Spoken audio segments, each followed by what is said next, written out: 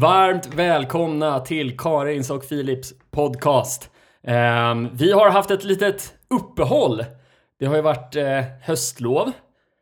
Inte för någon av oss. Men du har varit på semester. Men ska man vara helt ärlig så var du ju först magsjuk. Svar ja. Och då valde vi att inte podda för att jag vill inte bli smittad. Nej.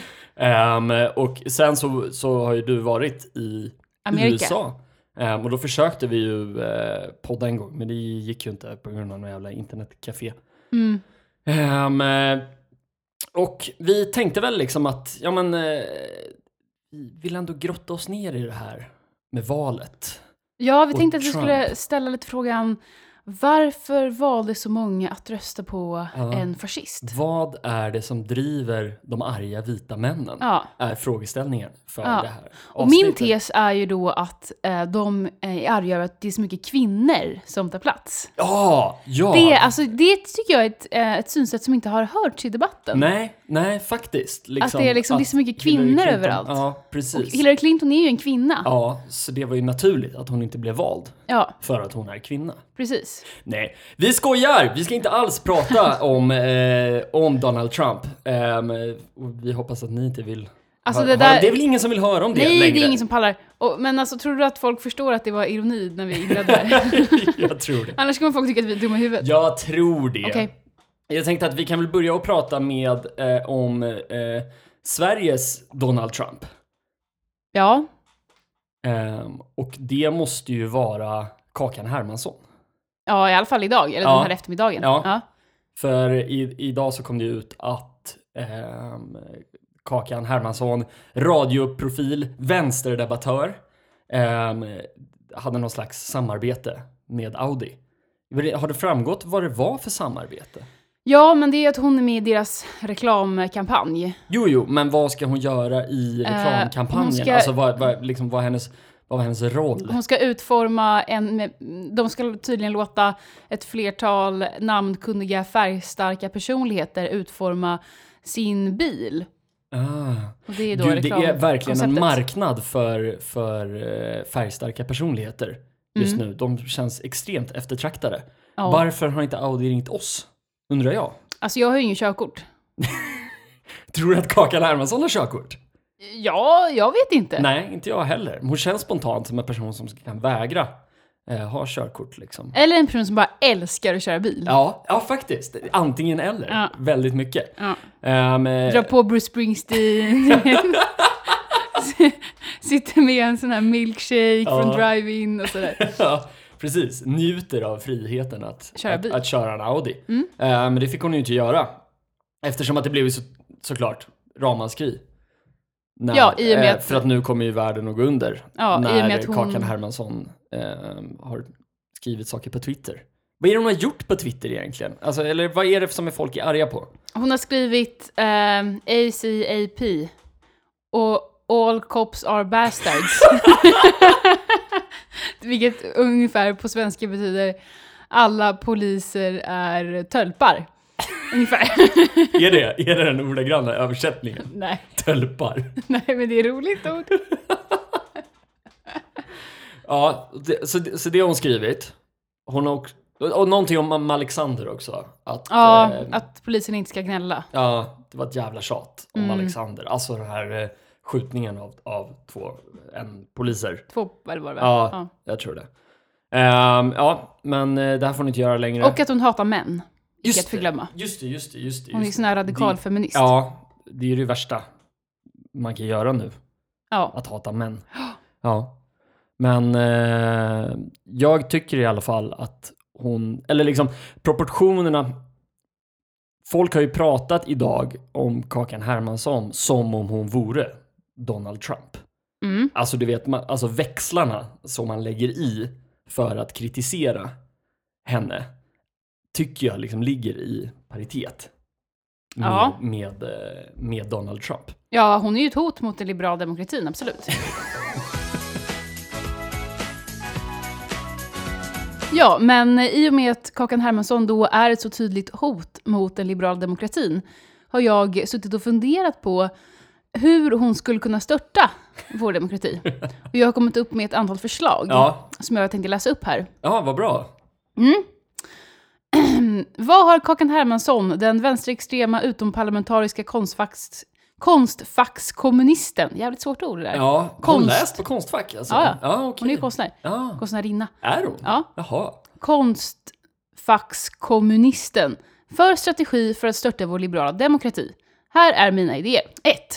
Kakan har en genusblogg men skriver mest om hudkräm. För hon köper väldigt mycket hudkräm. Om hon plötsligt får för sig att bojkotta skönhetsindustrin på sin stora blogg blir det börsras och ekonomisk kris som följd. Av ekonomisk kris följer politisk kris och kaos. Och här en chans för kommunisterna att slåss mot SD och ta makten över landet. Möjlig strategi nummer 2. Hon kan säga att Göteborg är en småstad när hon deltar i På spåret. 500 000 arga göteborgare skapar tumult utanför tv-huset. Medan polis och militär är där gör hon statskupp. Förslag 3. Köra Dogge-varianten. Bli folkkär genom att köra Audi på köpet-strategi. Sedan fritt fram att legitimera radikalt vänstervåld i stugorna. Och det sista förslaget som jag kom på. Tweeta farliga saker som ACAB. All cops are bastards. Ungefär alla poliser är tölpar. Och få under tiden när alla är upptagna med att försvara den liberala demokratin, alla borgerliga debattörer alltså, med 140 tecken så gör hon statskupp. Men sen kommer jag inte på några fler strategier som hon skulle kunna använda. Nej, klar. Jag bedömer samtliga förslag som har framförts här som synnerligen osannolika. Kan vi alltså lägga Kakan Hermansson bakom oss och anta att hennes eventuella framtida företagssamarbeten inte kommer att störta den liberala demokratin? Svar ja.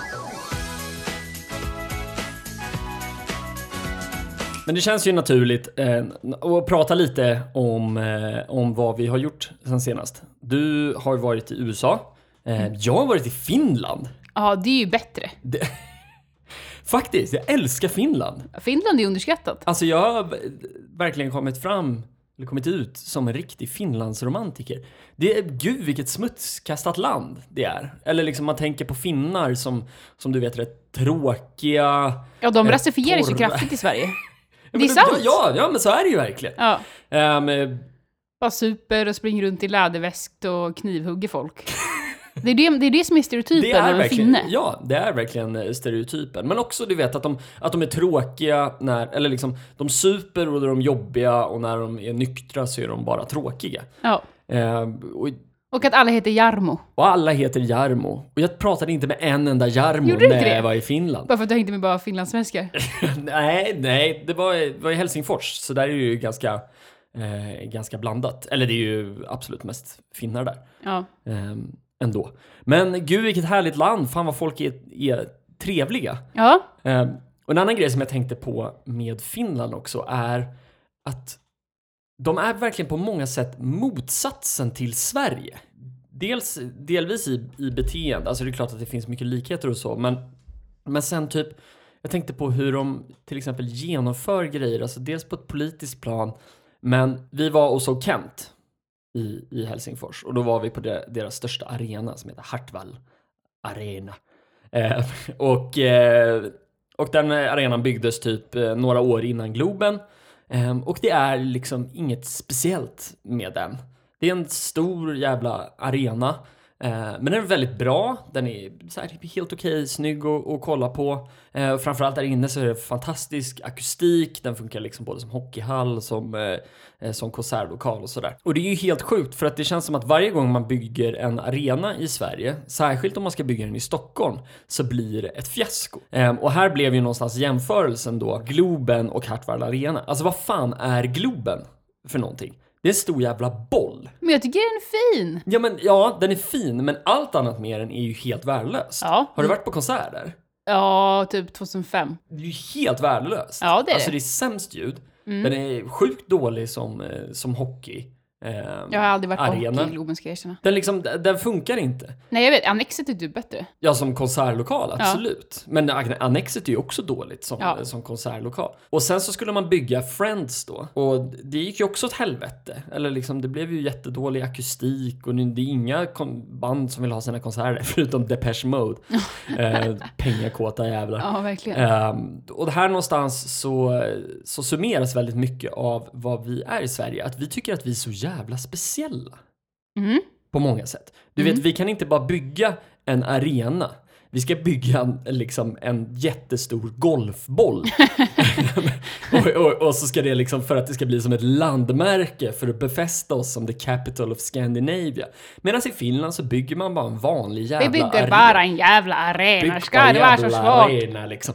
Och det är samma sak om man kollar till exempel på så här, lokaltrafik. Om man tar Stockholm då. När man ska bygga när man skaffar en nya sådana här tunnelbanevagnar. Alltså om man åker i rusningstrafiken idag i Stockholm så är ju varannan tunnelbanevagn, den ena är liksom supermodern och från 2005 eller nu när de är ifrån, och du vet, jättetyst och jättehärlig. Och sen efter det kommer några jävla ruckel från 70-talet som bara liksom studsar fram och gnisslar det på helvete. Och gnisslar bara. Och man undrar liksom så här, hur ska det gå för det här? Och löftet var ju då såklart när man skaffade de här toppmodellerna. Nej, men vi kommer inte behöva de gamla vagnarna. De här ska ersätta bla bla bla bla bla. Men så blev det inte så, för att du vet, man skulle skaffa det värsta jävla liksom, vrålåket. Värsta jävla vrålåket. Du vet, så här, kåta kommunpolitiker som åker till Frankrike och kollar på vagnar och bara, fan vad nice, vi köper de här, de är asnice liksom. Och det, så här, det funkar inte. Och på samma sätt, när man umgås med svenskar så är det vi har ju pratat mycket i podcasten om så här jantelagen och hur den verkligen har gått förlorad. Men du vet, så här, jantelagen, att inte vilja vara speciell är ju också att vilja vara speciell.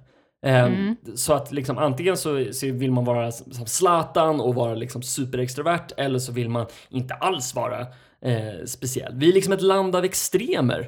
Ja, så är det ju. På något sätt. Och i Finland så var folk mer så här, de bara var. Hur tänker du att du har gjort en speciell analys av det här? Skulle det göra dig svensk eller finsk? Det gör mig definitivt svensk, ja. Absolut. En finne, eller jag vet inte, svenskarna är där kanske likadana. En finländare hade ju bara så här, ja, vi har en arena där, en arena här. Ja, det blir bra det. Och så har vi lite tåg. Precis. Vad mer finns det att säga? Alltså. Det är precis, det finns inget speciellt. Och här sitter jag och drar någon jävla superakademisk analys om tunnelbana och arena. Också intressant att vi har liksom gjort samma sorts analys av Malmö, Göteborg och nu Helsingfors. Och en annan grej är att vi sitter och analyserar vår analys. Också en intressant grej att när vi var ute på krogen där på en av de liksom största nattklubbarna så gick Prodigy på. Du har hört Prodigy. Vi kan spela en liten kort sekvens av Prodigy bara så att ni fattar vad det är.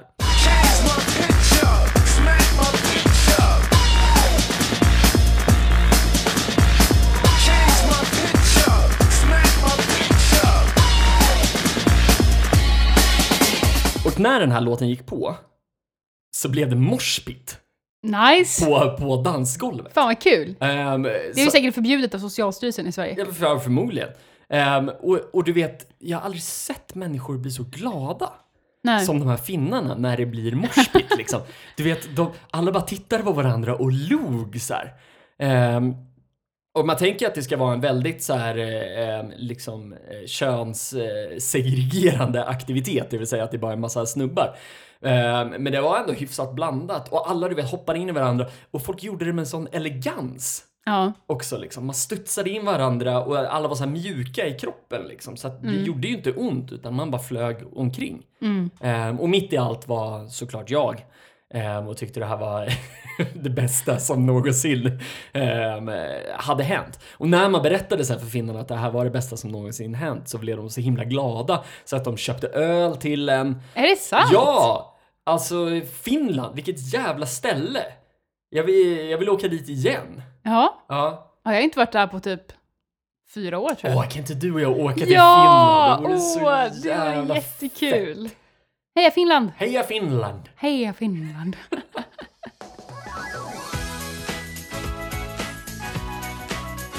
Vi kommer väl inte undan heller att prata lite om USA. Kan inte du dra på en analys av ditt besök i USA? Har du någonting kul att säga? Det var ganska soft. Amerikaner är ju ganska jobbiga. Varför tycker du amerikaner är jobbiga? Ja, men därför att de är så... Eller i början så gillar man dem. Bara, vad trevliga alla är och sådär. Och alla pratar med en och hjälper en. Men så efter ett tag så fattar man att det är bara en massa bullshit. Och då blir man besviken som svensk.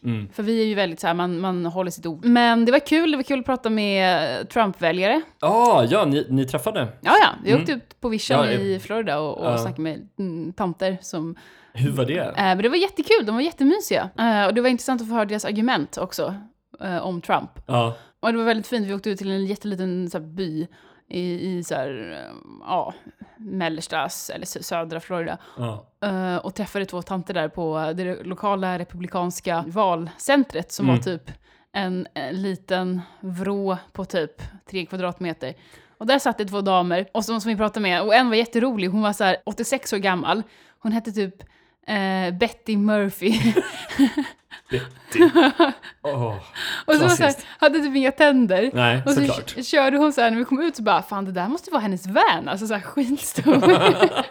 Och det enda hon sa var att, för det var den andra damen som var lite yngre, kanske 75, som pratade mest. Och det enda den här Betty sa var typ, ibland så bara klämde hon ur sig så här: I believe in Jesus, he's the son of God. Och efteråt så här, Kajsa bara, varför sa hon I believe in Jesus, he's a solid guy? Varför sa hon det? Det var inte jättelätt att höra. Å andra sidan låter det verkligen som ett Trump-citat. I love Jesus, solid guy, solid guy. I believe in Jesus, he's a solid guy. Solid guy. Tremendously successful. Ja, faktiskt. Så det var kul. Sen så var det kul att på valvaka. Just det, ni lyckades komma in på Hillary Clintons. Ja, det var en jävla slump alltså. Hur fan kom det sig? Nej, men vi träffade en som låg och fixade in oss, en demokrat. Men det gjorde hon inte. Amerikaner. Jävla opålitligt pack alltså. Ja, fy fan.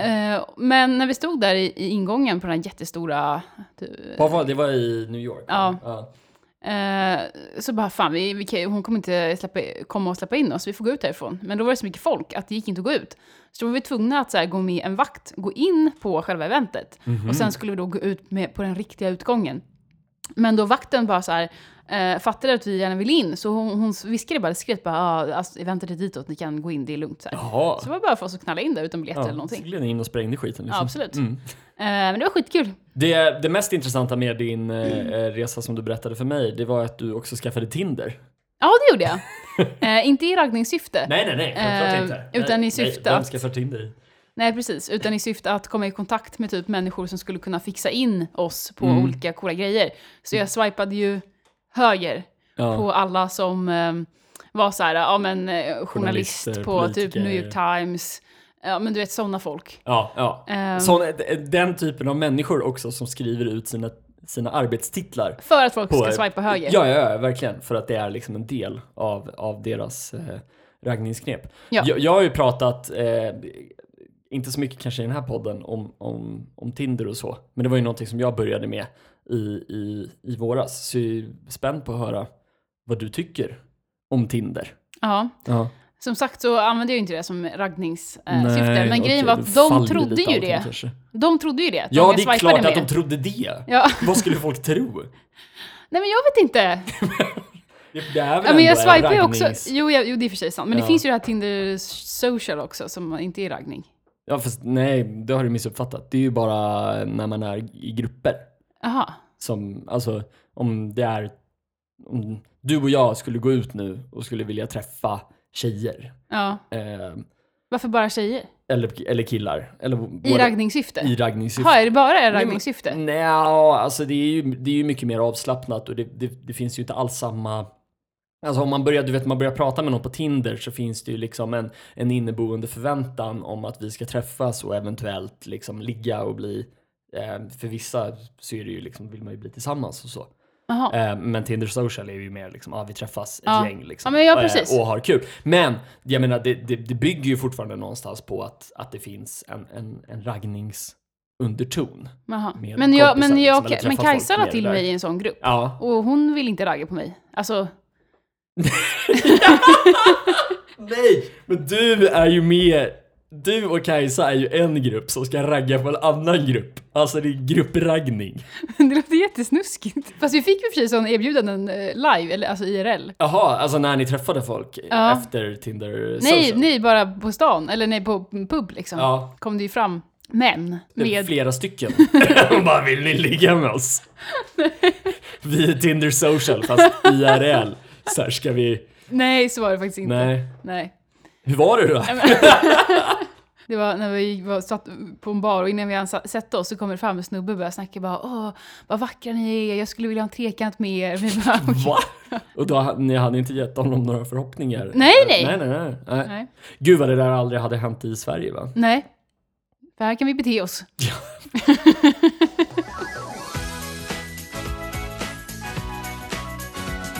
Igår så kollade jag på en dokumentär som heter Sour Grapes, eller Bittra druvor, som den heter på svenska, som gick på SVT, som jag förmodar finns på SVT Play.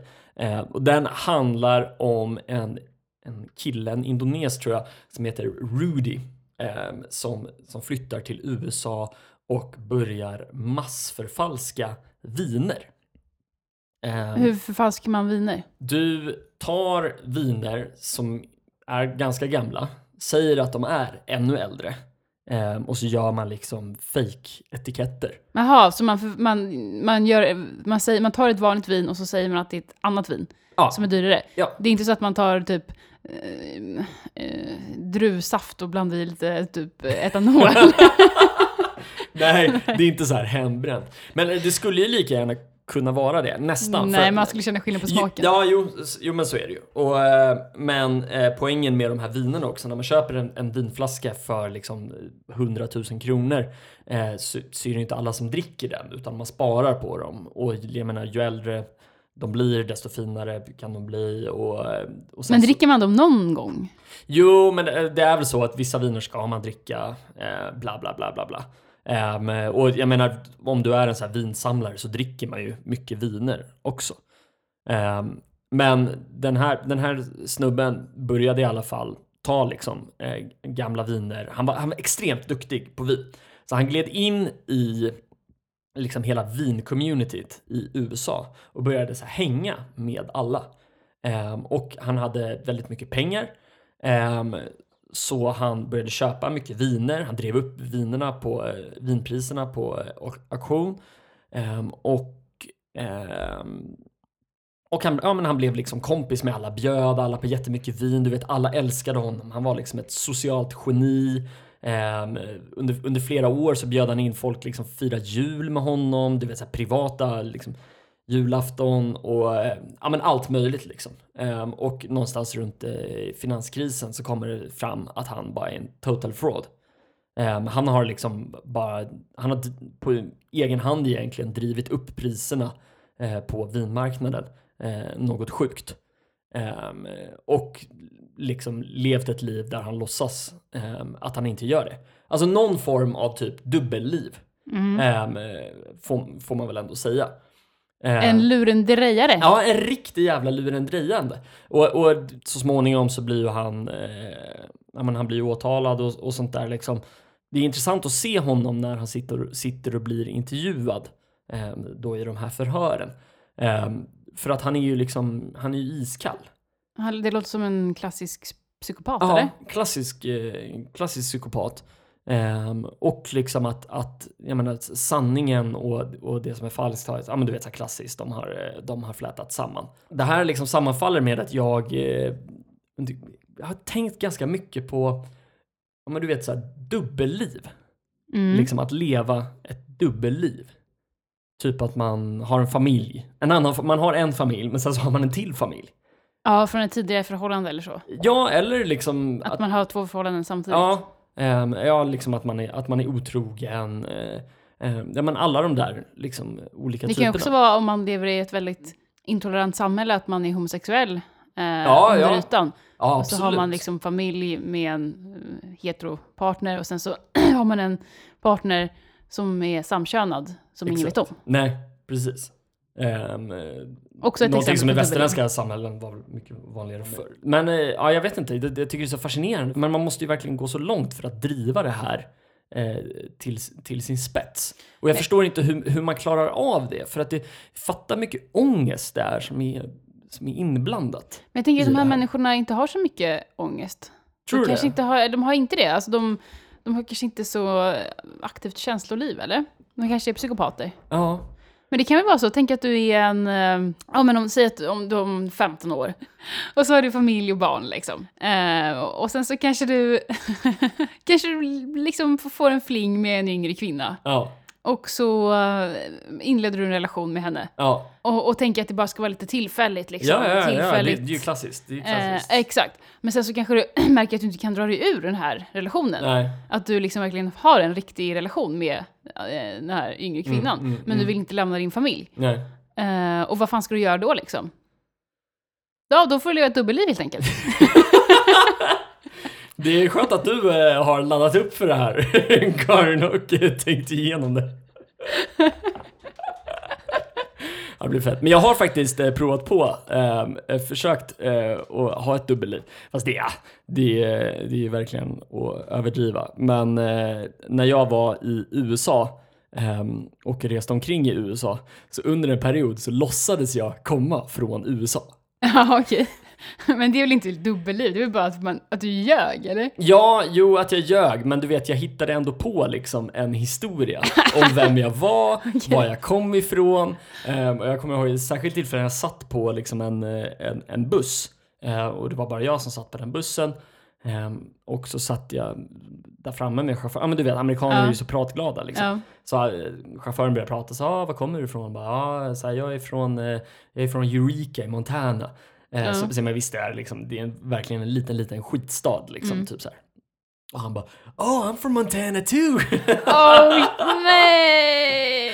Och du vet, och jag kunde liksom inte sluta där. Nej. Så jag var tvungen att dra det här. Och sen så sa jag liksom började justera min myt också, säga att mina föräldrar var typ svenskar. Han bara, jag tyckte du hade lite dialekt och så här. Och, ja, alltså jag blev så busted. Men kom han på att du ljög? Nej, han kom aldrig på det. Nej. Eller inte vad som framgick i alla fall. Men körde du den här liksom flera veckor i sträck, eller? Ja, men jag körde den liksom till ett gäng personer. Bara för att jag gillar inte att känna mig som en turist. Nej, det har du sagt tidigare. I den här podden, precis. Ja. Och nu liksom fick jag en chans för att jag hade rest omkring ganska mycket ensam. Så att jag pratade liksom väldigt bra engelska. Så då ville jag liksom prova på. Det här känner jag ju lite så här varnande för framtiden då. Hitta på en falsk identitet. Plagiatkopiera mikrobryggeriöl. Nej, jag tror inte du skulle palla det. Du är för lat.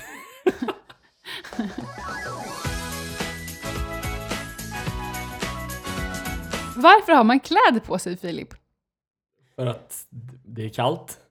För det var när jag åkte tunnelbana i Amerika. Ja. Så var det en reklam som var så här, som det liksom stod, varför klär vi oss? Ja. Och då började jag tänka på det. Varför har man kläder på sig? Ja, men det är väl för att det är kallt liksom. Ja. Jo, men om det inte är kallt. Nej. Om det är sommar och typ 30 grader varmt. Ja. Varför har vi kläder på oss? Ja, men det är fortfarande ganska liksom jobbigt att vara naken. Jo, det är det. Kanske. Det är så här, låren klibbar ihop och... Men det gör de även om man har jättekorta shorts eller kjol. Ja, det är ju sant. Det skulle vara en märklig värld om vi inte hade några kläder på oss. Eller? Ja, det skulle vara jättekonstigt. Men jag undrar hur man skulle reagera då. Alltså tänk för att det var så här... Det öppnar upp för helt nya samtalsämnen. Ja, verkligen. Jag kommer till jobbet. Fan, har du... Alla tatueringar skulle komma fram. Ja. Skulle man tatuera sig då? Kanske mer. Ja. Då kanske tatueringar skulle bli som de nya kläderna. Fast... Men jag tänker att om det hade varit så att så här, man klädde sig endast mot köld. Och att från liksom, sommarmånaderna från så här, juni till augusti så... Jättejobbigt om man missuppfattar det där. Någon dag man bara, fan idag ska det vara 25 grader så här. Komma till tunnelbanan naken och alla andra kläder på sig för att det var inte alls 25 grader. Liksom. Nej. Och så Det är sitter sant. man där själv naken. Ja. Ja, men så kan man ju göra, fast eller liksom att ha vinterjackan. Eller att man när glömmer egentligen borde ta paraply eller vår- någonting. Ja, Eller men glömmer exakt. kläderna. Ja. Ja. Jag tänkte inte ta kläder i morse. Det var lite optimistiskt. De sa ju plötsligt på det skulle vara 27 grader. Jag skiter i det. Tänk dig sitta på jobbet eller liksom stå i kön på Donken och se bara alla nakna. Det hade varit jättemärkligt. Ja. Ja. Jag vill tillägga här att jag och Filip är väldigt trötta för vi har jobbat med vår radioteater dygnet runt de senaste 5 dygnen ungefär. Så att om ni tycker att vi är lite ofokuserade och flamsiga så är det därför och tar upp lite irrelevanta ämnen. Men det går ju bra, eller går framåt med vår radioteater. Ja. Även om vi är lite, vi liksom... Working 9 to 9. Working 9 to 9. Men, med det sagt då, så kanske vi ska avsluta den här veckan. Och hoppas att vi kommer fulla med energi till nästa veckans avsnitt. Ja, eller fulla kanske. Nej, det tror jag är en jättedum idé. Ja, det tror jag faktiskt också är en jättedum idé. Vi får se. Håll ögonen och öronen öppna, så hörs vi nästa vecka. Hej då! Puss!